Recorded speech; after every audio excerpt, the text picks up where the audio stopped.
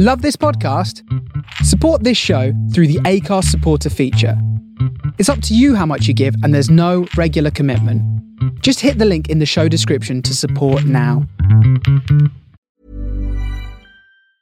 Hiring for your small business? If you're not looking for professionals on LinkedIn, you're looking in the wrong place. That's like looking for your car keys in a fish tank. LinkedIn helps you hire professionals you can't find anywhere else, even those who aren't actively searching for a new job but might be open to the perfect role. In a given month, over 70% of LinkedIn users don't even visit other leading job sites. So start looking in the right place. With LinkedIn, you can hire professionals like a professional. Post your free job on linkedin.com/people today. Hi, I'm Daniel, founder of Pretty Litter. Cats and cat owners deserve better than any old-fashioned litter. That's why I teamed up with scientists and veterinarians to create Pretty Litter. Its innovative crystal formula has superior odor control and weighs up to 80% less than clay litter. Pretty Litter even monitors health by changing colors to help detect early signs of potential illness. It's the world's smartest kitty litter. Go to prettylitter.com and use code ACAST for 20% off your first order and a free cat toy. Terms and conditions apply. See site for details.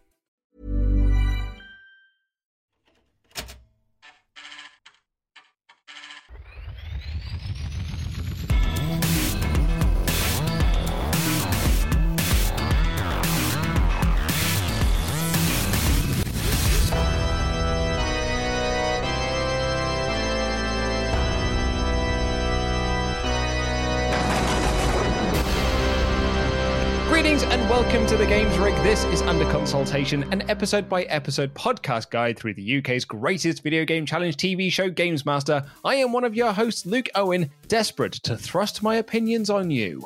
And bursting my way through the abdominal walls, I am Ash Versus. This episode aired on the 28th of January 1993. Would you Adam and Eve it? There's a new number one at the top. Nope, just kidding. It's Whitney Houston's I Will Always Love You. But there is a new film at the top of the box office. It's Deep Cover. The great thing about life on the street is you know how it's going to be. It's always the same. It's always getting worse. Hasta la vista! On these streets, one color rules. Green. It's not 10 kilos we want 20. Listen, you're taking a lot away for a guy we hardly know, John. Where are you moving this stuff? He's gonna get you busted. No, I won't. On these streets, nothing's what it seems to be. Is that our bust? Yeah. Well, who is he? Listen, John here got busted, but he kept his mouth shut. On these streets, he'd be the perfect criminal if he wasn't the perfect cop. Never seen this one. I haven't either, and I wish I had, because you know what? It's got quite a cast to it. Lawrence Fishburne's in it, Jeff Goldblum. Yeah, the trailer's really good as well. Thankfully, we have Wikipedia to help us for films that we haven't seen. And apparently in this film, as you've also just heard a bit from the trailer, Larry Fishburne plays a police officer who goes undercover in a sting operation in Los Angeles to bring down a West Coast drug cartel. The film got positive reviews. It was likened by some critics to a modern film noir, which I always take with a pinch of salt, but it was notable for its theme song of the same name, as it was composed by Dr. D.R.E. and the then newcomer SNOOPDOGG Snoop Dogg. I have never felt more white. Dre and Snoop did the song. That's cool. Yeah, it went on to make a respectable 16.6 mil in North America, and the critics were okay. Like, they didn't set the world on fire, but it got... No. But even Roger Ebert gave it 3.5 stars out of 4 with his weird... Look at me, I refuse to go with 5 or 10 system. It's 4, but I'll also do half marks. But no, I enjoy the trailer watching it, and if I ever get the time... and it's like, you know, it's available on a streaming service, I might say to my wife that we should probably check it out at some point, because, you know, I think it could probably be pretty good. I do like an early 90s noirish type thing. You know, as I said, I've been saying recently, I've been rewatching the Lethal Weapon movies, and I really enjoy this. And I watched Cape Fear and Basic Instinct. I'm kind of sort of in like an early 90s adult movie mode at the moment. It's almost like this podcast is seeping its way into other aspects of your life. It's incredible, really. I'm basically stuck in the early 90s. I'll be honest, I've been watching a lot of early 90s films and listening to a lot of early 90s music, and I think it's because my tastes are different now, and so I have realised there was a lot I missed. I'm also watching a lot of crap. I have watched more canon films in the past month than I think in the past 2 years. I have watched all of the Death Wish sequels. Well, we've got no big releases this week, so Ash, what's going on in the magazines? Well, there are many features that are in common between different magazines. All magazines have reviews, all magazines have previews, they have a news section. But one thing that is definitely exclusive to Games Master magazine is the ability to bask in the glory of Dom's big purple column. We're all here for it. Literally a unique selling point of the magazine. Now, there's some consistent features. He has a little bit of a chat about what's been going on, references some of the stuff that happened on television. He does a top 5 of games. Unsurprisingly, Sensible Soccer is at number 1 on this one. But pleasing to me, at number 5, Pilot Wings makes an appearance. Oh, cool. And it makes an appearance on this episode as well. It is. It's almost like the magazine and the television show are tied. There are some other features as well, some of which are regular, some of which are one-off. One feature that caught my eye was Villain of the Month. It's that part of the column when I have a go at someone or something that's been making my nips a little bit frosty. This is where basically he has an axe to grind. Yeah. There's an Indian restaurant in Birmingham called, inventively enough, the Taj Mahal. It advertises a strange thing called a He-Man's Grill. I and the editor of this fine organ, perchance, purchased the aforementioned grill, and behold, it comprised of 2 chops, 2 sausages, scrambled egg, and 4 chips. Huh. It wasn't terribly He-Man, more of a girl's knickers grill. These men are villains. Beware of any restaurant offering He-Man grills. Now, you know what?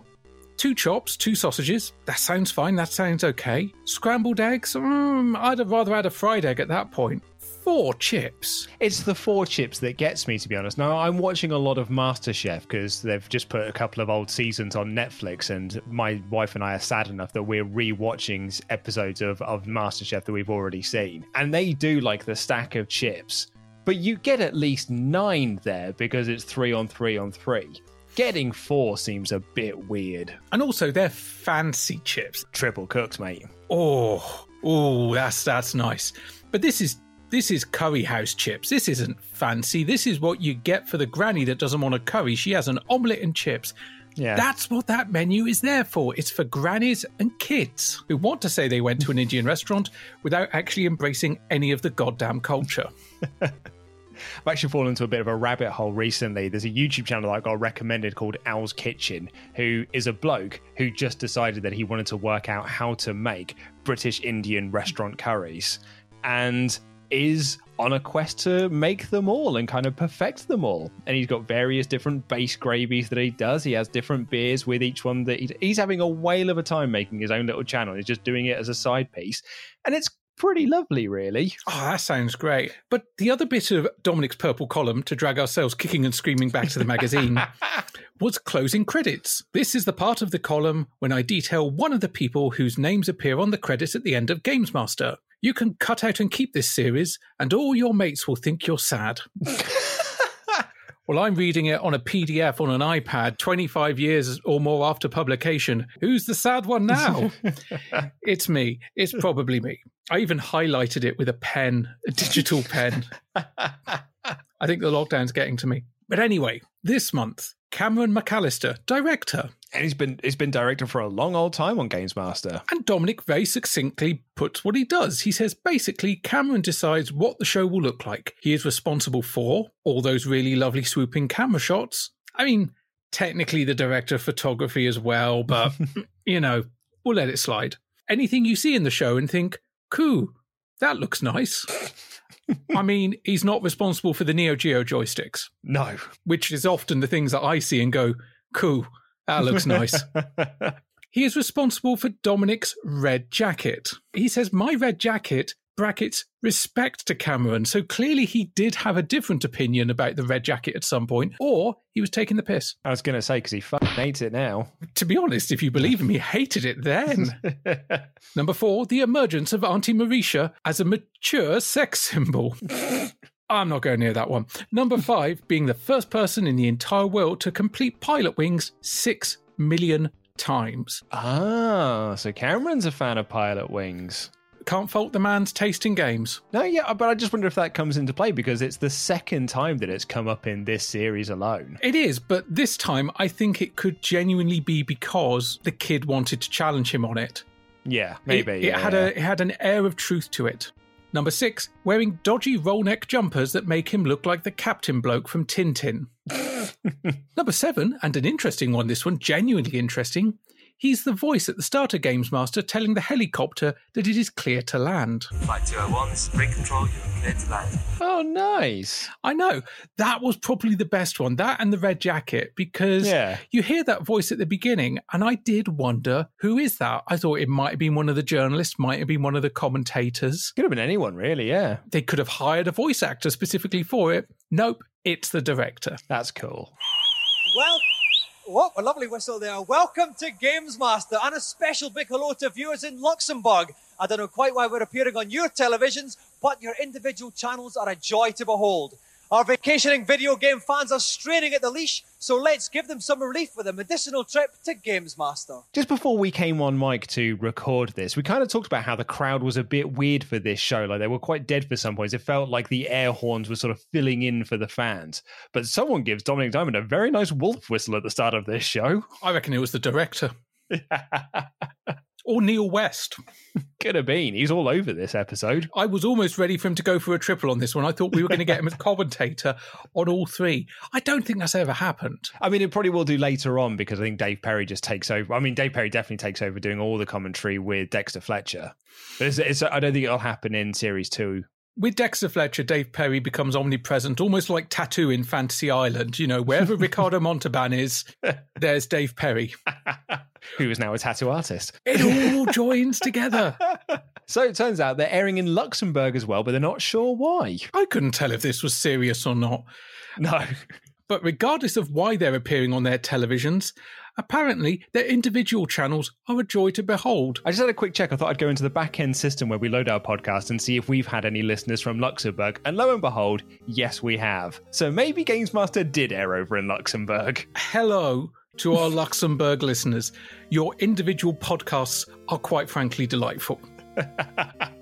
If you hear this, get in touch. Let us know who you are. That's great.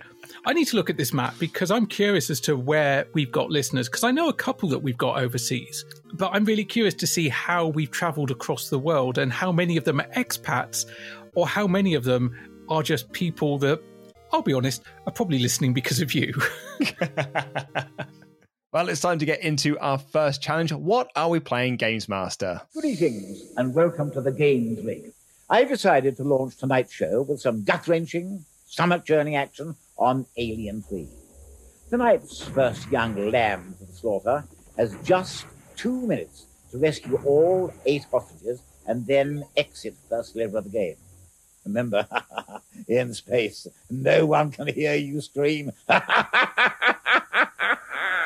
Absolutely too fucking right. We're playing Alien 3. I bloody love this game. So does Games Master, and dear Lord, he goes full on Ash from Alien. He goes homicidal towards the end. He's wanting this kid to fail. Now, there is a little bit of inconsistency here because Games Master said that he's got 2 minutes.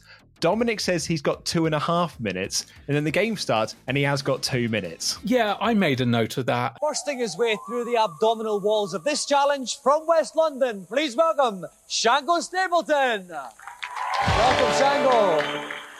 How you doing? Fine.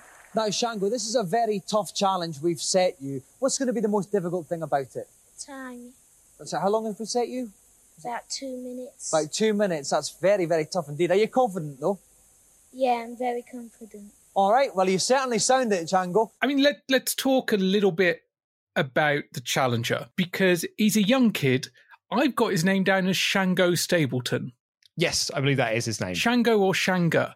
But either way, he's introduced and he comes down, and first thing I can say is this kid is blinging. This kid has got an amazingly shiny jacket. He's got a big old hat with a metal plate across the front, and he is shy as all get out. Isn't he just? He's a proper little shy lad. I feel bad for him as well because, as we said, the crowd are muted and he doesn't so much get a round of applause. He gets a golf clap.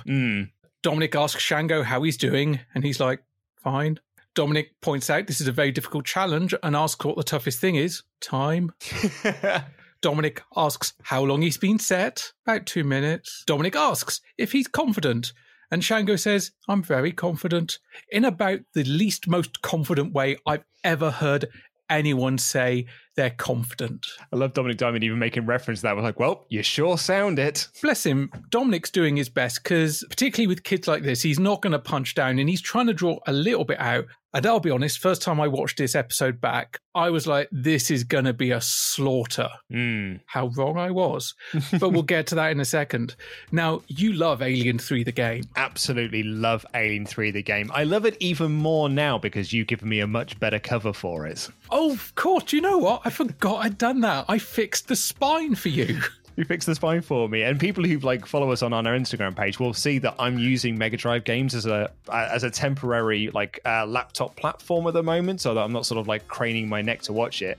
And the Alien 3 box that you redid for me is part of that stack because I really like the aesthetic of it. It is a terrible idea not to put the name on the spine, particularly of things like the Mega Drive games, which they're plastic cases. They were like VHS jewel cases. You wouldn't release a video without a name on the spine. No, you would not. We've talked about the Alien films before a bit. Alien 3 is probably my least favourite of the 4 original. Yeah, I'd say that's fair. But thankfully, this game, for the most part, ignores a lot of the film. It keeps the fact that it's a prison planet. It keeps the fact that Ripley has shaved her head. And that's about it because there are hundreds of aliens. She's got tons of weapons. And it's a much more enjoyable experience as a result. And on most platforms is pretty much the same game. The Game Boy becomes a top-down shooter. But from the NES on up, apart from that, the game we see here just in differing levels of ability. And for the most part, by the same developer, which I think is quite rare when you come to this many different platforms. And I think we've spoken about this before on the show, but cause I'm a fan of the Mega Drive version, but I'm controversially not that hot on the SNES port of the game. But I think you like the SNES version, don't you? It's what I grew up with. Oh, I absolutely love this game. Do you know what? I don't think I've ever finished it. I really should sit down and just have another crack at actually getting through the whole game, because I don't think it's not particularly tough. Really, it's a memory game, because the idea, if you've not played the game before, is you've got to rescue the hostages, and basically the way to do it is to know the route. Our lad here knows the route to get the hostages on this level and make the escape, because every level is timed. So if you don't know the route, you will often run out of time. So it really becomes a case of just knowing the quickest path. And if you play it long enough and you know the best routes, then you are going to get through it. But if you are just playing it blind, then you may struggle at times. Something which I didn't know, and which maybe this will be the next version I go and check out. The Master System version has a 2-player mode. I want to know how that works, because it isn't until the next film that we get Ripley clones. So are you playing as Paul McGann? Are you Brian Glover? Are you an angry, shouty Londoner running around going, bloody hell? Staying firm and proud by my side once more is Neil West from Mega. Welcome, Neil. Thanks, Dominic. Now, Neil, the time is quite tight on this challenge, 2.5 minutes. Can you help Shango along at all? Well, you're right, it is a tough challenge. He's got 4 weapons at his disposal. I think he should be better off sticking with the flamethrower, though he's going to have to be careful because ammo is limited. Okay, let's hope he bears that in mind. Shango has to rescue all 8 hostages and exit the level in 2.5 minutes. Standing firm and proud next to Dominic Diamond for this challenge is Neil West, who makes the suggestion to use the flamethrower, but be careful because you don't want to run out of ammo. And I'll be honest with you, I don't think Shango rarely busts out the flamethrower, because the pulse rifle is what you need to use. He uses the pulse rifle because the pulse rifle, you've got your da-da-da-da-da-da. Absolutely, it's all you need. I think that Dominic Diamond made the error when he said it was 2.5 minutes, because if I remember correctly, and it's been a while since I played Alien 3, but on one of the game modes, it just gives you 2 minutes to do the level. So maybe there was just a bit of miscommunication, but he has got 2 minutes, and this kid knows the route. He knows exactly the route to take in order to get through this as quickly as possible. He does, although as soon as he starts, he gets pounced on by a Randy Xenomorph, and it is a bit, oh dear, is this going to be another road rash? Are we just going to see him getting mowed down by alien after alien? But one, no, that doesn't happen. Two, as soon as he's back on his feet, he turns around and with no real need, shoots that alien. He's out for revenge. He is Charles Bronson in Death Wish 3. So much does this kid know the route that he is blowing up the doors with a grenade launcher before he's even seen the door is there. Like, there's one point when you get onto the elevators section, and he gets onto the elevator, shoots across, and you hear an explosion off screen. And I was like, there's a door over there, and he's already blown it up. That's a smart kid. He's already saving himself some time. He doesn't rescue the first prisoner until 23 seconds have gone by, but he is setting up where to go. And from then, it just flows by. 118 left, he's got 2 prisoners, then 3, 55 seconds, he hits a halfway point, and he's only got 4 prisoners left to rescue. So halfway through the challenge, and he's halfway there. Yeah. He has to do the air duct bit, which I'd be honest, I'd completely forgotten about. And he does very well in that. He doesn't mess about. He doesn't tangle with the guys that are hidden in the tunnel. No, and there's a couple of dead ends in that section as well. And he gets into this new area, he picks up another couple, and he's got 2 left to get and 20 seconds on the clock. He gets those last 2 with just over 10 seconds left, and then it's running all the way to the exit, and he hops, skips, and jumps off screen with 2 seconds left. Man alive, that was a great challenge. It was ace. Absolutely ace. I really, really loved that as an opening challenge. It's great speedrunning stuff. Like, it's one of those great timed challenges. You've got a goal in mind. You've got to get the right route. You've got to see the kid play the game brilliantly. He's shooting aliens that are off screen, like, because he knows that they're there. I loved it. Thought it was great. Now, Shango, we said at the beginning, Shango, it was a very, very tough time. You did it with 2 seconds to spare. Were you ever worried at all? Nah, not a bit. Not a bit? No, it was just as easy as eating a piece of cake. Well, listen, congratulations, Shanga. And he finally shows a little bit of character, because when he wins, he waves his fists in the air and does the number 1. He does the number 1 hand gesture, which I thought was absolutely adorable. And Dominic goes down for the post-match and just says, that was absolutely incredible. That was a tough challenge. Was there ever a time you were worried? Now, the kid still sounds pretty shy, but he goes, nah, it was like eating a piece of cake. Loved that. Absolutely loved that. That was so good. What a challenge to start with. We've had a couple of tight challenges, but that was, I think, one of my absolute favourite close to the knuckle challenges. Yeah, I think it's one of my favourites from Series 2 as well. I really, really enjoyed that. It might just be as well because I love the game, but yeah, I thought it was a wicked challenge. So I guess my next question is you've recreated the Taz challenge.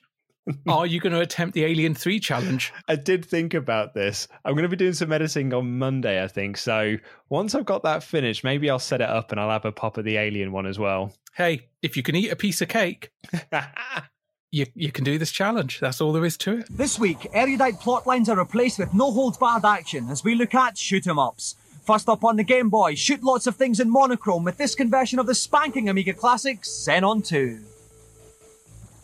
Xenon 2 is a very famous game, and this Game Boy conversion is a pretty decent conversion. Bar one problem, it's very slow. The slower game speed actually makes it a lot easier than the Amiga version. But that said, you're still going to find yourself with very little hair at the end of the last level. I'd only recommend this to dedicated shoot-'em-up fans who are starved of a good blast. I wouldn't buy it myself. Well, it's shoot-'em-ups in the review zone this week, and our motley crew features Jazz Rignall from Mean Machines, Dave Upchurch from The One, and Robert Dunleavy, who we haven't seen since episode 4. He was the one who appeared this time without, or that time without glasses, slagging off River City Ransom and saying TMNT was boring and for kids. Well, guess what? He's wrong about some of the stuff here as well. And first up, we've got Xenon 2 on the Game Boy. Jazz says it's a good conversion of the famous game, but it's very slow. He's not wrong, and also that did make me laugh. He's just like, one really problem, good. Slow. Nice bit of character there from Jazz. Dave says the speed makes it a lot easier, but you will still have a low health when you get to the end of it. And Rob says he'd only recommend it to dedicated fans who want a good blast. He wouldn't get it. Well, yeah. You know what? was about to say no one asked his opinion, but technically Games Master did. 68% for Xenon 2 on the Game Boy. We talked about Xenon 2 in the past. We do get to hear a lovely version of the theme from the Game Boy chip as well, just while it's getting that 68% score. So 68% for the game, solid 85 for the interpretation of the theme. It is a good 8-bit rendition of that fantastic Mega Blast track. Now, this came out for the Game Boy. It actually came out towards the end of 1992. It wasn't the last version of the game published. A version came out for the Amiga CD32.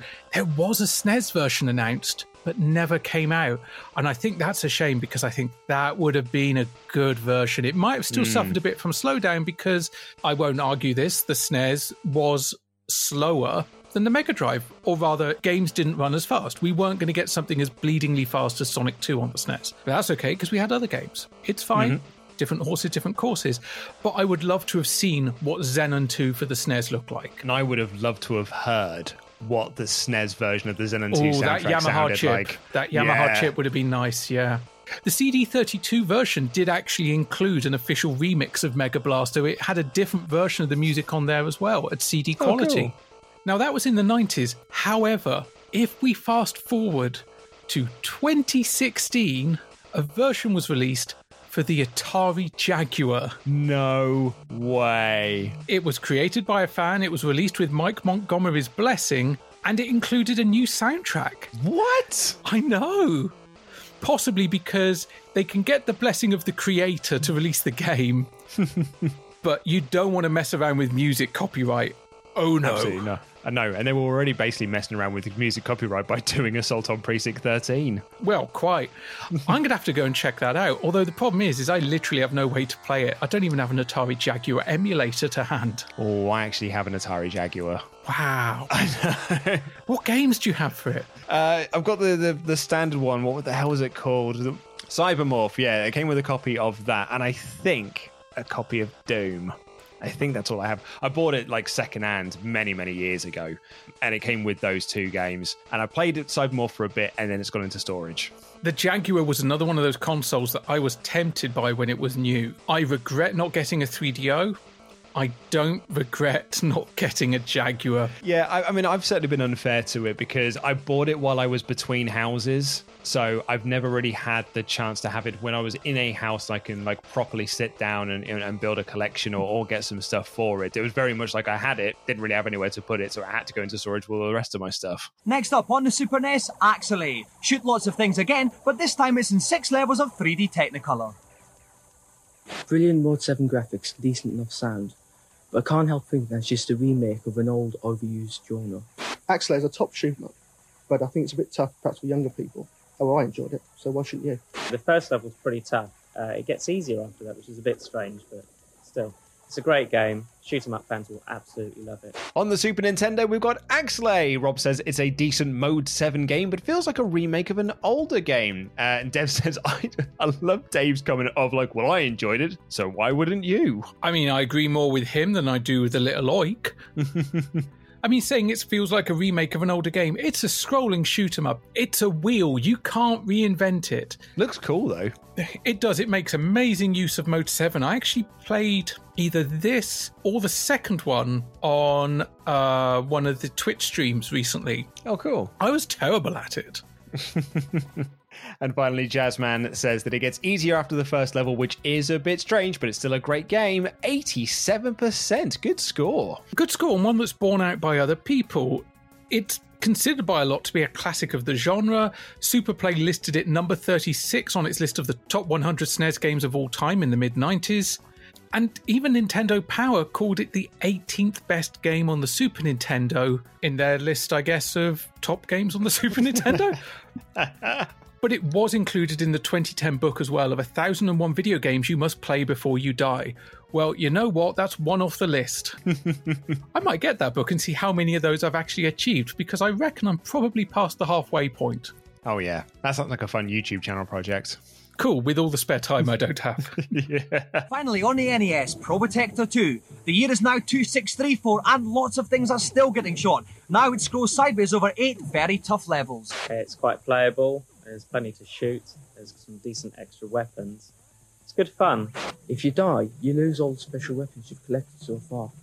So if you die in an area where there aren't any other special weapons, you're in trouble. And lastly, for the NES, it's Probotector 2. Jazz says it's quite playable, but then Rob has this really, I'm going to guess that Rob's not played a Probotector or Contra game before, because he says you collect weapons, then you die, and you lose all of your weapons, which it kind of insinuates that makes the game bad. But it's like, yeah, it's just the way that the games are. Oh, you die in an area with no power-ups, and that means that you don't have any power-ups. Oh, well, you know what you need to do, mate? You need to stop sucking at the game. If you stop sucking at the game, then you'll do better, and you won't die in an area without any power-ups. Probotector is meant to be hard as balls, Rob. 80% for that, though, so another very good score for the NES. It's also another one in the long and storied history of what the hell is going on with Konami in this series.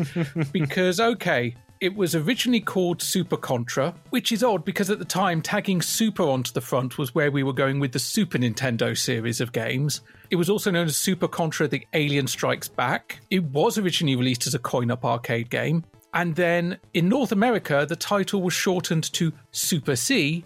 Mm-hmm. And over in Europe, because we're not allowed people shooting aliens, it was robots as Probotector 2, Return of the Evil Forces. And it makes it really difficult researching this game because, dear Lord, there's 5 different titles that you have to search for on Google. But I did actually sit and play this for a while the other week. And you know what I can tell you? It is hard as balls. Oh yeah, it's tough. It's a tough whole game. Well, remarkably, it's another week without a feature, so we're going straight into our celebrity challenge. What are we playing, Games Master? Nothing beats a good grapple. And that's precisely what I've chosen for tonight's second Lost and Double Lost. I will get my revenge on those birds one of these days. Where was I? Oh, yes. The game I've chosen is called World Heroes. Another one of those free-fight, beat your opponent to a pulp extravaganzas.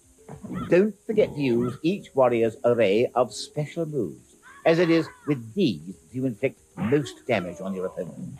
May unseemly conduct abound. Poor old Games Master gets shit upon once again. Yeah, those seagulls have really got it in for him, but it's okay. He gets a bit of a hose down and then gets his helmet buffed. Very, very nice. Those mutant seagulls back once again. He's going to get his revenge one day. Anyway, we are playing World Heroes on the Neo Geo. It's one of those fighting games where you got the best of 3 rounds, and he suggests using those special moves. Good game, World Heroes. I really like it. It was ADK's first fighter.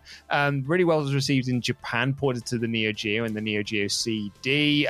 Sunsoft got it across to the SNES in 93, and the Mega Drive got it in 94. But apparently, I think the Mega Drive version's quite crap by all accounts. It's very, very choppy. Yeah, I did play it a little bit recently because I'm a big fan of World Heroes. Yes, it's a Street Fighter ripoff, but I love the character design. I particularly loved how all the characters were people from history or fiction. And I'll get onto that when we get into the challenge, because both the characters that are picked for this challenge are based on real historical figures. Yeah, it's a fun little story, isn't it? You know, it's this doctor who's created a time machine to find out who history's greatest warrior is. This Dr. Brown. Yeah. It proper feels like it would be something that would have done quite well in Sonic the Comic. Kind of like, you know, it's Eternal Champion sort of era. Now, the fun fact is with Dr. Brown, who was the man that created this, when he got released in a collection, they expanded his name. He was then known as Dr. Brown Sugar, which means he went from being a Back to the Future ripoff to being a heroin dealer. But the design on this is so much fun. The characters are lovely and big and bold. And you had deathmatch mode as well. Yeah. Which was directly inspired by Japanese professional wrestling of the time and the rise of IWA, of Wing, of FMW, and all those crazy bastards that were basically wrestling in rings coated in barbed wire and explosive boards, and occasionally tanks with piranhas in, and very, very occasionally the ring is floating in the middle of a pool surrounded by landmines.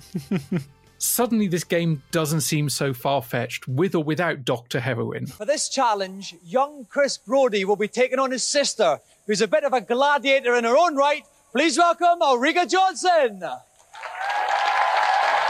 Welcome, Ulrika. Now, Ulrika, we had your partner in crime, John Fashanu, on the last series, and he was pathetic. Yes, really. I watched him, actually. I'm a keen fan of Games Master. Are you going to keep the side up tonight? I doubt it. No, I've been completely useless, but I'm certainly going to give it a good try. Well, I find your honesty very refreshing anyway, Ulrika. Now let's move on to Chris. You must be the favourite tonight, Chris. Okay. Yeah. Are you going to give your sister a chance at all? No, not at all. No, not at all. Well, listen, what characters are you choosing? Chris, what are you going to do? I'm going to be Jay Khan because he's big and large and scary. And scary. And what about you, Ulrika? I'm Janny or something, I think. So what will we see from her then? Well, she's got a fierce sword and she's rather slim and slender, so I think she'll be able to jump over him and hopefully. All right. And playing this challenge, we've got Chris Brody, full name Christian, who'll be taking on his sister, Ulrika Johnson. Her career was just about to go through the roof. She had Gladiators, she'd escalated up from being a TV weather girl, and the sky was the limit at this point. But yeah, as you just alluded to, her time on Shooting Stars will be some of my fondest memories, I think, because there were times when she was completely lost to the joke, but there were other times where she was as in on it as anyone on that show. Ulrika, how are you getting on with Stan? You couldn't resist it, could you? I can't, yeah. Did you play KP Up It together? Ulrika, I wish you all the best together. What do you reckon, 6 months? Shut up, just carry on. It's a quiz. 6 months, imagine that. It's a quiz, Eddie. What a fabulous little show Shooting Stars was. And yeah, Ulrika was like perfect casting for it. I think we owe a lot to Shooting Stars because while it really was just Vic and Bob arsing about, but in a quiz show format, there are so many shows that have come out now that I think owe them a debt of gratitude. Cats Does Countdown. 8 out of 10 Cats, the original. Taskmaster. Yeah. It's that kind of family and idea of comedy of this is what makes comedians laugh. Yes, absolutely. Last thing on it, fair credit to Bob Mortimer. The man has turned his life around and is doing wonderful now. In fact, I'd argue at the moment in time, he has more of a career than Vic. Yeah. Well, and we're going to see Vic in a couple of episodes' time, actually. He's going to be on the show in the Celebrity Challenge. I think this is the next episode. It is the next episode, yeah.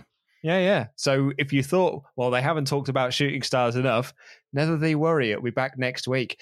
The other thing that I always remember about Ulrika Johnson, particularly from this era, because she became quite the celebrity and she was always in the papers over various different things. Like she was almost the original wag. Like she dated Stan Collymore for a bit. And then quite famously, she dated England manager Sven-Goran Eriksson. I mean, you say dated, she was the other woman for a while. Yeah, absolutely. They had a proper full-blown scandalous affair.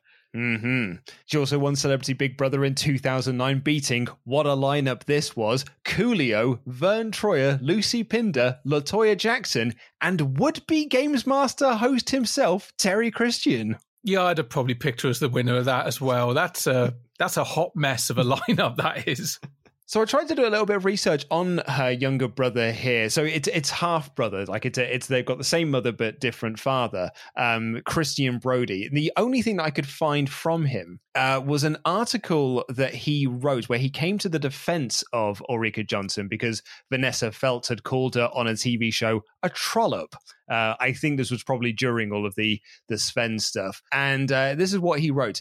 I was still quite young when Ulrika first landed the job of presenting the weather on TV AM. From being a rather anonymous child at school, I suddenly became a mini celebrity in my own right. She then landed presenting roles in shows that were exactly the sort of thing me and my friends were watching at the time. I was 11 when Gladiators first aired, and the trips to Birmingham to see the show being filmed were hugely exciting. Then, just as I was growing out of Gladiators, Shooting Stars suddenly became the thing to watch. When I had a subscription to FHM in the late 90s, Ulrika was a regular cover star and was twice voted one of the 100 sexiest women in the world. Her posters adorned many of my friends' bedrooms, and when she came to watch me play football, it seemed like the rest of the school turned up as well. See that last bit? That must have started to get awkward because teenagers having subscriptions to FHM, let's be honest, it was primarily for one reason, and your sister's in it. Yeah. But what I really liked about the article, because it was him coming to her defense of like people ragging on her in the papers. And I think that they've still got a really strong bond of a brother-sister relationship, despite quite the age difference that they have. And I think that's quite evident in this challenge as well. Oh, they were a brother and sister having a laugh on this. Yeah. There was no pretension. There was no behavior must be a certain way because we're on television. They may as well have not been there as the celebrity challenge. They could have just been there as a brother-sister challenge. Yeah, it almost felt like Ulrika Jonsson was approached because, she's doing Gladiators and they've already had the Gladiators on the shows. They're like, oh, Ulrika, will you come in and do the celebrity challenge? It was like, yeah, can I bring my brother to play the games with me? Because that'd be really fun. And to be honest, she could have probably afforded a Neo Geo at that point anyway, so it would have made rehearsals a lot easier. It's on that Gladiators money. Oh, man. A wooga. But this is also another example of the crowd going mild because, holy hell, even Ulrika Jonsson couldn't get a rise out of them. Yeah, it was weird, man. The air horn probably came with her because those air horns were all over Gladiators as well. You mentioned Awuga earlier there, and Dominic Diamond also brings up Fash being on Series 1 and being... he said he was quite rubbish, but he wasn't that bad. He was quite competent playing the game back in Episode 1. Ulrika says she watched him and claims to be a fan of the show. Dominic looks a little bit sceptical, and to be honest, so did I. Yeah, I was going to say, I also love Ulrika not knowing the character that she has been told she has to play as. She's like, it's Janie or something? It's Janie or Janie, but realistically, it's Joan. It's Joan of Arc. Although here as a blonde, which I've never pictured Joan of Arc as, maybe that's Bill and Ted's fault. I was going to say, I never pictured Noah's wife looking like that. The door's behind you. I'll finish this one up by myself. You can go now. But yeah, she's facing off against her brother Chris, who is playing Jay Khan, Genghis Khan, a fierce and merciless hand-to-hand combat export that happens to be made out of a tower of wooden blocks. This is the whole idea that the World Heroes is made up of famous figures from history. So you've got Joan of Arc, you've got Genghis Khan, you've got Rasputin, who is actually just called Rasputin, and Muscle Power, who is a pro wrestler. Because when you think of famous figures through history, actually coming out of this, it would be Hulk Hogan, wouldn't it? Absolutely, it would be, yeah. Guiding me gently through the strenuous rigours of this challenge is Mega's very own Neil West. Welcome, Neil. Hi, Dominic. Now, Neil, two very different competitors here. What tips can you give them? Well, both of the characters we see here have special moves, much as you'd find in Street Fighter 2. So I think both the contestants here just have to find out what they are and use them to full effect. And might I just say that even though I think Chris is the better games player, I still fancy Ulrika. I'm sure you do, Neil. Back once again like a renegade master, Neil West is in the booth to guide Dominic Diamond and our contestants through this game. So they've both got special moves like you do in Street Fighter 2, and while he thinks that Chris is the better player, he still fancies Ulrika. Oh. I bet you do, Neil. Chris better get used to that, because that's going to be happening a lot. So the first, this is kind of split into very much two modes. The first round here is that Chris gets what he needs to be doing here. Does a few flying headbutts. Ulrika has figured out one of the special moves, but Chris pretty much sort of dominates his way through this and picks up the first win. And I thought to myself, I think Ulrika might be in trouble here. And then Ulrika comes out the gate in the second round like all guns blazing, and Chris cannot get started. Ulrika dominates it, completely smashes him up, and poor Chris looks well embarrassed that his sister has just beaten him out of this game on national TV. And there's almost this pang of fear like, oh, bloody hell, I better not lose the whole thing. She does great. It's an almost perfect round. It really is. And it's because she knows what Chris is trying to do. She gets his tactic, and his tactic is a fairly standard one in one-on-one fighting games. Box into the corner. You box them into the corner, you do some juggling combos, and you just don't let them get out. Even when Ulrika escapes the corner in that first round, the damage is already done. She's already down to like a sliver of health, and it's just one hit, and she's away.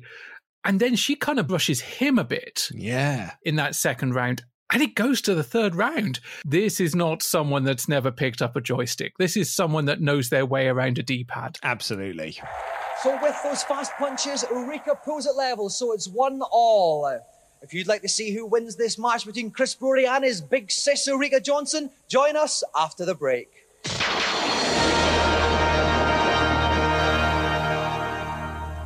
Always the same restaurant? Yeah, I thought we had this thing under control. What? Can we afford another scandal? Even the children have started to ask questions. I'm sorry. You wouldn't happen to be Italian. Yes, him. Opera lover? It's always Italians. Has she talked offshore investment yet? I think we should leave before the paparazzi get here. Which way is the kitchen? Golden roasted, richer, smoother. Nescafe Gold Blend. I don't know why I let you do that. Because that's... You serve better coffee. Besides, I love you. Hi, I'm Nigel Mansell. And you know, I'm not the type of guy who buys his family presents that he really wants for himself. That's why I bought my wife Nigel Mansell's World Championship game from Nintendo. You have to choose the right tyre, pit stop, and race against the best drivers in the world. It's just like the real thing, and my wife loves it. Right, darling? Hi, it's very realistic, Nigel. My little girls love it too. Right, twins? Completely true. Hey, even my dog loves it. Right, Fang? Woof. So, there you have it. I think it's a wonderful game, and if your family's anything like mine, they'll love it too. Right, girls? Right. Nigel Mansell, Nintendo.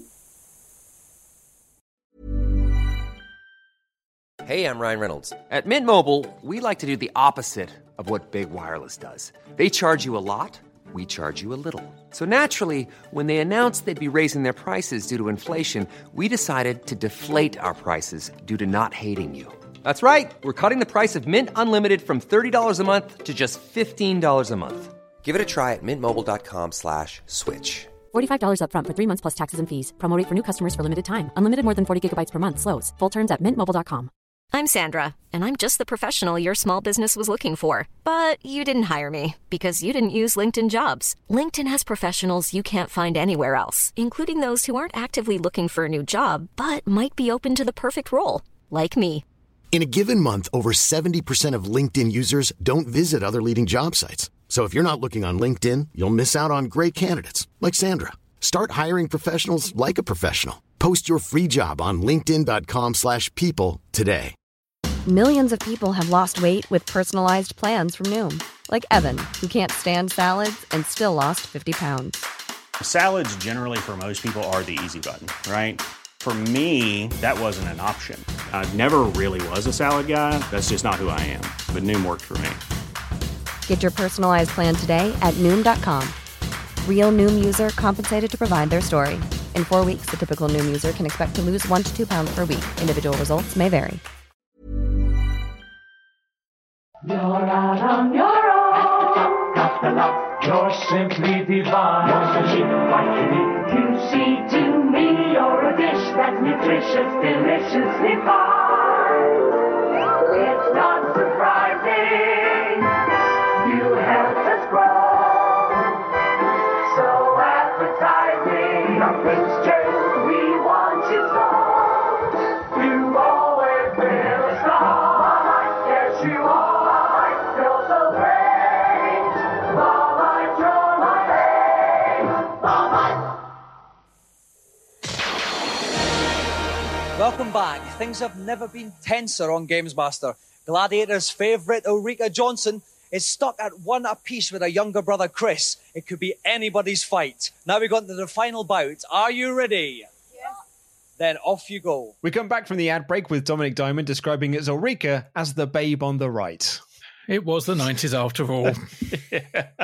So Chris gets down to about half energy quite early on here, so it really looks like Ulrika's going to pick up the win, but then starts to string together a series of juggling moves in the corner, as you say. He really gets into that tactic. He gets the win. It's victory for the fat bloke.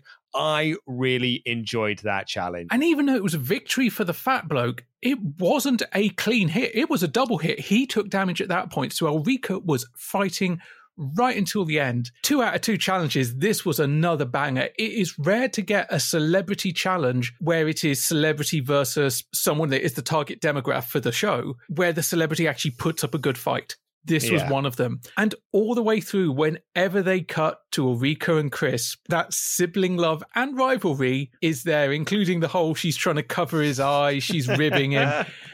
Balls to Vanessa Feltz. Absolutely balls to Vanessa Feltz. I really, really enjoyed that challenge. Now listen, at the start, Ulrika, I thought you were dead and buried, but you had a brilliant comeback there in the second bout. Yeah, so I think I managed to get in at least one Aura Bird, which is my special move. But I'm afraid in the third one, this big, gross repulsive figure managed to take me over completely. That's true. It was one-way traffic towards the end. Mainly the fault of this young rascal here. Chris, that was awful. Yeah. What were you doing to your sister at the end there? Well, she got me in the second one, so I had to get her back. And Dominic Diamond praises Ulrika Jonsson because she brought it back in the second round. She says that she actually managed to get her special move done a couple of times, but was beaten by an awful sweaty man. She even knew the name of the move, the Aura Bird. And then they start scolding poor old Chris for what he did to his poor big sister. And Chris said, yeah, well, I had to get her back somehow. Really, really sweet stuff. I honestly, Ash, I cannot tell you how much I love this. I just thoroughly enjoyed it. It wasn't the tidiest gameplay, but that's something we've said about a lot of the one-on-one fighting games we've had. But it was a lot of fun. The game looked and sounded great. The challenges looked and sounded great. The commentary was fun enough. It was great. I was smiling throughout this entire challenge. So, Luke, before we leave the celebrity challenge, I can see you've got your hardback flopped open once more. What have you got for us? Yes, well, Ulrika Jonsson does feature in the Star Riggers. Dominic Diamond has to say one of the nicest experiences of my short but action-packed life was Ulrika coming out to the rig. She was an absolute sweetheart and a big fan of the show. Show with a capital S, it must be said. In fact, she kept bringing up all these times from the first series that even I'd forgotten. Obviously, I was desperate for her to win, and in practice, she was looking sharp. Unfortunately, she was taking on that most dastardly of difficult opponents, the little brother. As they began to play World Heroes, all the family ties went out the window as Chris pasted his sister in the first bout. Not to be outdone, Ulrika stormed back in the second round, and we went to the commercial break facing a very tense situation. Despite a brave attempt, Chris kept Ulrika pinned in the corner as the character Big Mogul Bloke knocked 7 shade out of Ulrika's lithe, nubile babe. Character to leave Chris with a golden joystick, and to me to console the 4th most beautiful woman on the planet. Games playing skills 3 stars, personal niceness, all the stars. It's actually an infinite amount of stars. Awesome. Hello, Games Master. Welcome up to the helipad. How can I brighten up your little life? I'm having a bit of trouble on Super Mario World. I can't find the secret exit of the Valley of Bowser 2. Can you help me? This little problem can so easily flummox the foolhardy. You will need to fly Mario off the top of the screen and guide him left, as can be seen on your screens at home. Mario won't be in sight, but he'll soon reappear with key and keyhole close at hand. Thanks a lot, Games Master. Our first kid in the consultation zone is stuck on Super Mario World trying to get that second exit on the Valley of Bowser 2. You need to go over the top of the screen, walk to the left. Bloody love me, the 96 exits. Love this thing that Mario does where you go off the screen. One thing that I think we've sadly lost with the 3D Mario games, because it's much more difficult to do when you've got a free roaming camera. Yeah. I actually watched the Super Mario World race while I was editing the last podcast, episode 16 that we put out on Monday. It was from SGDQ 2019 between Seathorn, Truman, and TNT, and it was the 96 exit race. And I really do recommend if you're into watching people competitively race through Super Mario World and just see people being like at the top of their game playing this and just bossing it through, because they do it in just over an hour. It is quite remarkable. Wow. I don't think, I know obviously it's competitive, but I don't even think I'd enjoy the game at that speed. It would be motor memory. It would be muscle memory. It wouldn't be any sense of actual, I don't know. It would be a skill, but it wouldn't be the sort of skill I like to associate with gameplays. But fair to them that they could do it in that time. Hello, Games Master. On Sonic 2, is there any cheats for infinite lives? No, there isn't, I'm afraid. Bye-bye. Thanks a lot. Well, our second kid, he says that he's stuck on Sonic 2, but what he's stuck on is acting. Yes, this plucky young sprout wants to know if there's a cheat for infinite lives in Sonic 2. And the Games Master chuckles and says, there isn't, I'm afraid. Bye-bye. And thanks a lot, says the child with acting. Hello, Games Master. I've been able to save up all my money from chimney sweeping to buy a copy of Sonic 2. Cool, blimey, love a duck. Boy, it's Christmas Day, sir. Buy a goose, balls to that. Mortal Kombat for the Mega Drive. Hello, Games Master. On Zelda 3, how do I get to the Tower of Hera? Go to the top of Death Mountain, and you will find a warp into Dark World, where you'll be changed into a pink rabbit. Walk left, stand in the middle of Spectacle Rock, and then use your mirror to get back to Light World. If you then walk northeast, you should reach the tower. Thank you very much. And our final child is stuck on Zelda 3, can't get to the Temple of Hera. And basically, I mean, we found this a lot during the Zelda 3 hint, which is like, go to this area, warp to Dark World, go to this bit, walk back to Light World, and then you can get to the bit that you need to get to. Also, you become a pink rabbit. Yeah. Obviously. I mean, a crucial step that he misses in this is that you also need to get the magic mirror from the old man. But I'll forgive Games Master on this one because I think you can basically do it this way. He's also maybe assuming you've already got the mirror at this point. Exactly. Yeah. But that's all that he's prepared to divulge for this week because apparently the monocle is giving him a migraine. He needs to get his prescription checked or clean the bird off it. Well, it's time for our final challenge and we're not heading on over to old Chrome Dome. We're going back to Dominic Diamond. What are we playing, Dominic? It's all-comers challenge time again. The big question is, will anybody beat the Nintendo champion Thomas Patterson? Let's find out and welcome him back. Now, Thomas, the big question is, will anybody ever beat you? Never know, but I don't think so. Okay, some more potent words from you there. Well, listen, please, someone beat this guy. I want them on the first chopper back home. So if there's anyone there who thinks they can beat him, please stick your hands up. Okay, let's think. No, not you, not you, not you. Oh, there's a gentleman at the top there with a sort of trendy centre parting on your hair. Yes, you. Would you like to come on down? Give him a round of applause. Welcome on board. Okay, what's your name and from whence do you hail? Scott Naylor and I come from Rugeley. So, Scott, what's your challenge for Thomas tonight? I'd like to take him on at hang gliding on pilot wings, please. Right then. Thomas, what are you like in the air? I'm not bad. I'll have to see how it goes. I should win, but I might not. Lovely words. There must be a bit of Shelley in you tonight. That's right. It's the third Patterson challenge with Nintendo champion Thomas Patterson, who Dominic really, really wants to see beaten this week. So do the crowd. They wake up to boo the shit out of him as he comes down. He gets a proper panto villain boo. It was the most enthusiasm the crowd had showed up until this point was basically to boo this guy. He's also got a very, very odd style where he is both humble and he is braggadocious, because he will say in the same sentence, can anyone beat you? Oh, I mean, you never know, but I don't think so. Or in the case of this challenge, when he's asked how he feels about it, and he goes, oh, I should win, but I might not. It's so non-committal. He almost has a career in politics ahead of him. What do you have to say to the minister's statement? Well, I can't say I agree with it, but I might. Well, he is up against Scott Naylor, who wants to play bloody Pilot Wings. Can't argue with it. It's one of Dom's favourite games. It's one of the director's favourite games. It's one of my favourite games. Okay, let's play some Pilot Wings. While our chopper scrubber Ian's hunting high and low for a copy of the game, I'm going to have a little chat with Jim Douglas from the Games Master magazine. Jim, any tips for how our competitors can hit that target? Yeah, certainly. Finesse really is the key here. Once you've caught the thermal and got up high enough, you've got to do a nice straight arc round and head for the landing zone.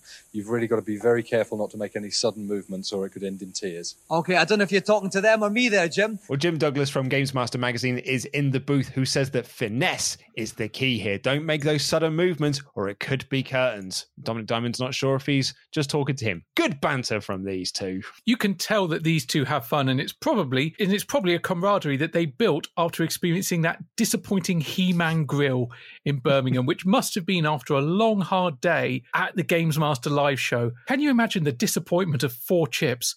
That's going to be stuck with me for a good long time. So we're playing Pilot Wings. Now, last time we had the skydiving challenge. That was a brother-sister challenge as well. This time we're going for one of the other events. We're on the hang gliding. Now, most of the hang gliding events follow the same formula, which is you start at one height, you use an updraft to get to a second height, and then you have to land. It sounds simple. It isn't. Like rising to the right height is, but then nailing the landing, deceptively difficult. And the really bad thing is, I'm actually pretty good at Pilot Wings. And if I think about this challenge, I balls it.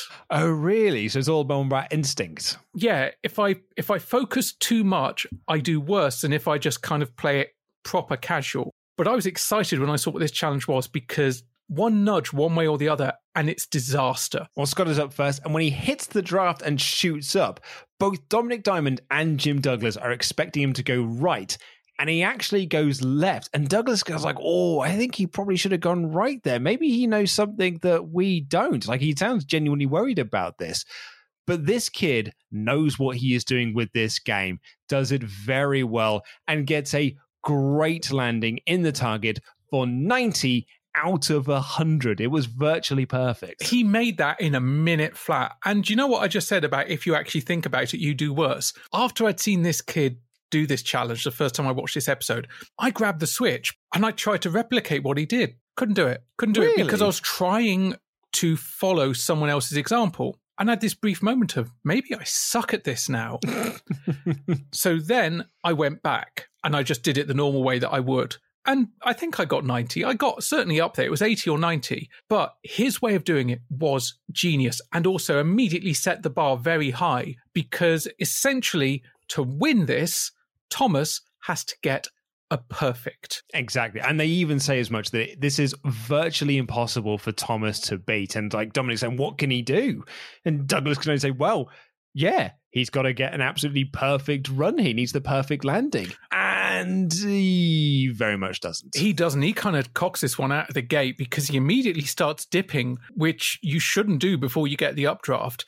Now he corrects himself and he catches the updraft and up he goes. And he does what most people do. He banks to the right. He goes around to the right because then you get a nice, steady approach. And realistically, what he was probably hoping for wasn't necessarily to beat him, but he was hoping for the same gambit we had in the curly challenge, which is you have to beat the champion, and a draw does not count as beating. Mm-hmm.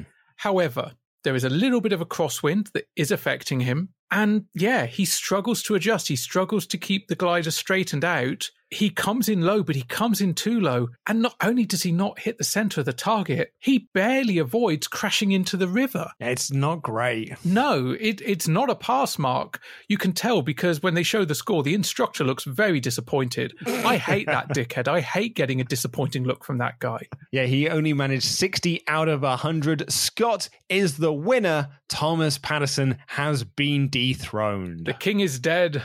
Long live the king, and his subjects are ready for him as they are chanting his name. Thomas has scored a total of 60 out of 100. It's not good enough to beat tonight's winner, Scott Naylor.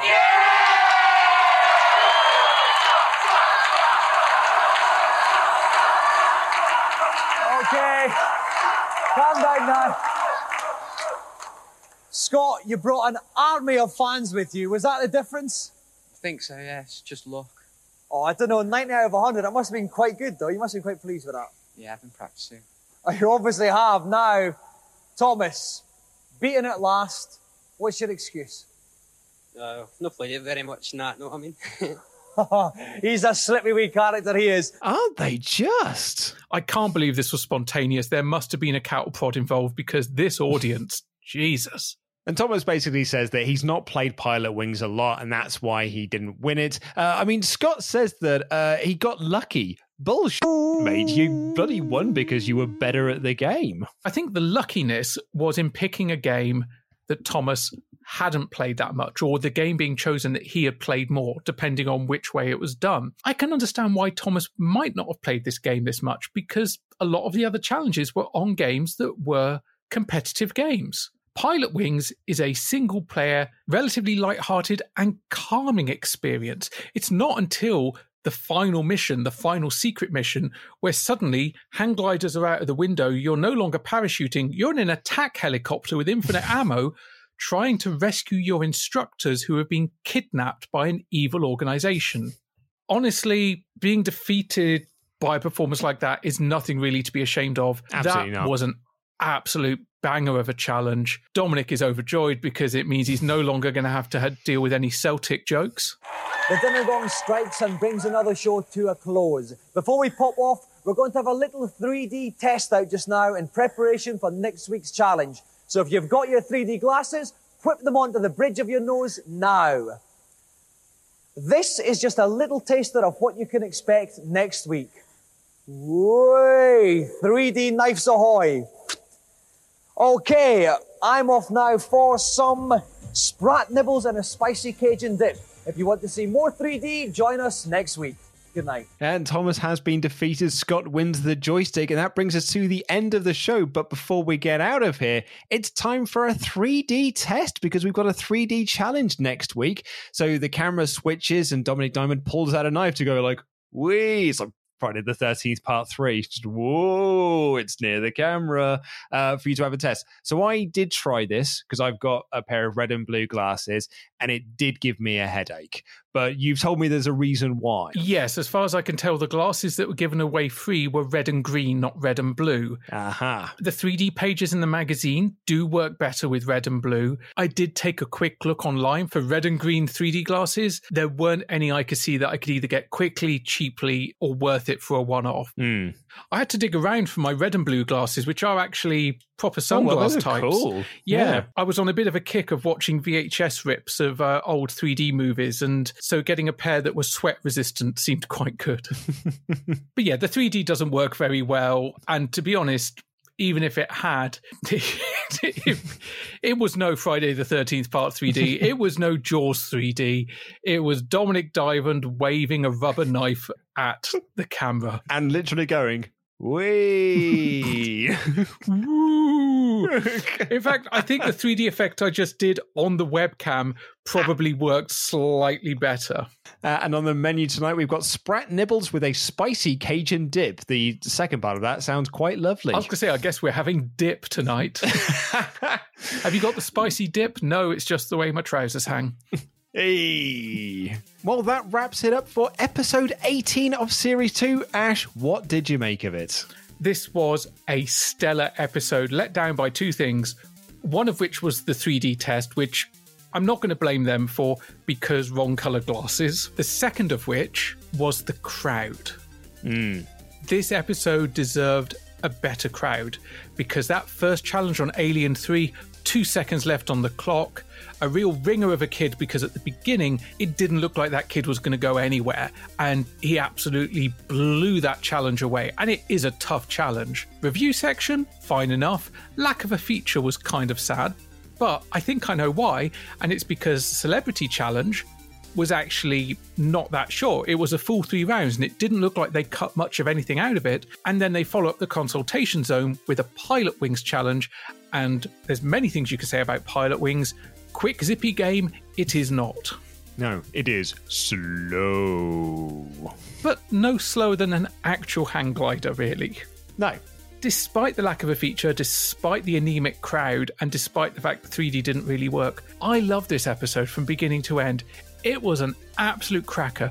Everyone seemed like they were having fun. Ulrika Johnson seemed like the nicest person. Jazz Rignall didn't seem miserable. What more can you actually ask for? I mean, I'm with you on this one, dude. This, for me, is like a 90... It's actually 93%. I was even thinking 94. I loved everything about it. Loved the first challenge. Loved the Celebrity Challenge. Loved the final challenge. The review zone was fine enough, but I did get to hear the Xenon 2 music, so that's always a bonus. The lack of feature was a bit disappointing. I think that's probably my only negative against the show, aside from the crowd. But we saw Super Mario World and Zelda 3 in the Consultation Zone, like two of the big hitters for the time.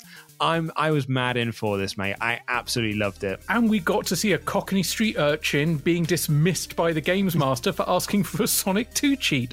It was great. I'm going to go with 93%. It's 1993, 93%. There was two ways I could have taken that, 19% or 93%. Or in the middle, I could have gone 99%, but no, we're never going to get a 99% episode. That doesn't happen. Not until that Christmas special with Dave Perry, anyway. Not a journalist, I'm a marketing manager. But before...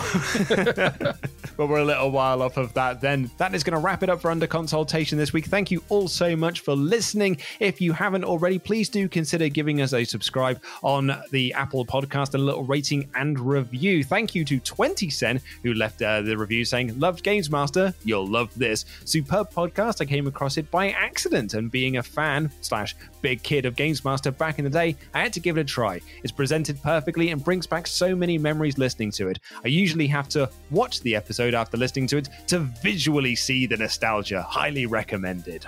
You can find us on the social medias. We are on Twitter at UnderConsolePod. We are on Instagram at under.console, where I've now posted up the video of me doing the Tasmania Challenge from episode 15, I think it was, which was a lot of fun to do. And it is hilarious to watch it because you can tell that my wife was working in the other room and I was trying not to be loud and disturb her. Even when I did complete the challenge, I literally go like, yeah, I did it. It was like playing video games in the library. It was like, yeah.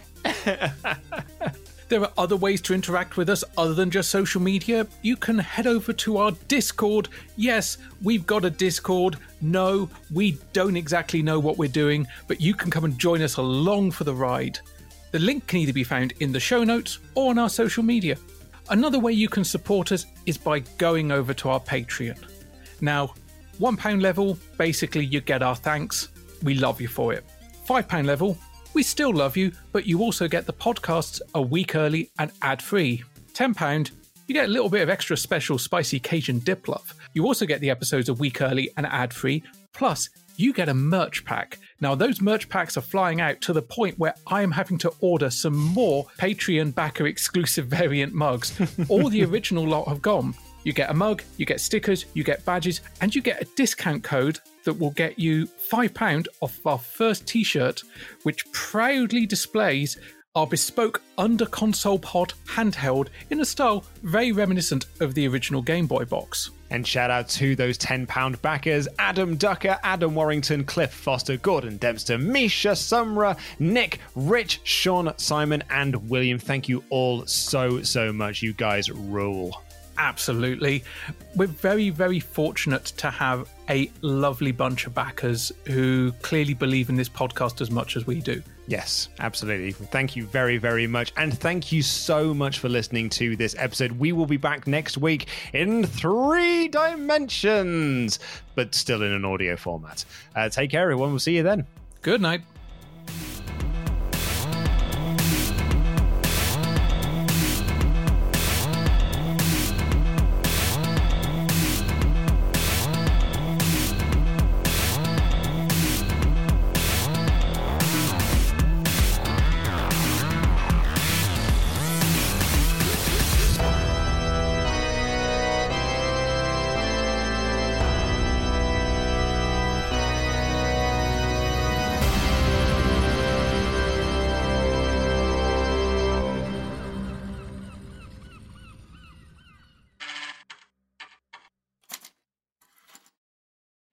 Knocked 7 shades of Ulrika's Knocked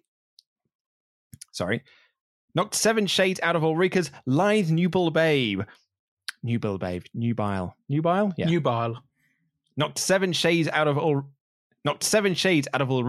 lithe nubile bile. Characters. Wait, I said it again. Nubile bile. Oh my god. Knocked 7 shades out of No, I said urethras. Knocked 7 shades out of this. Better all stay in.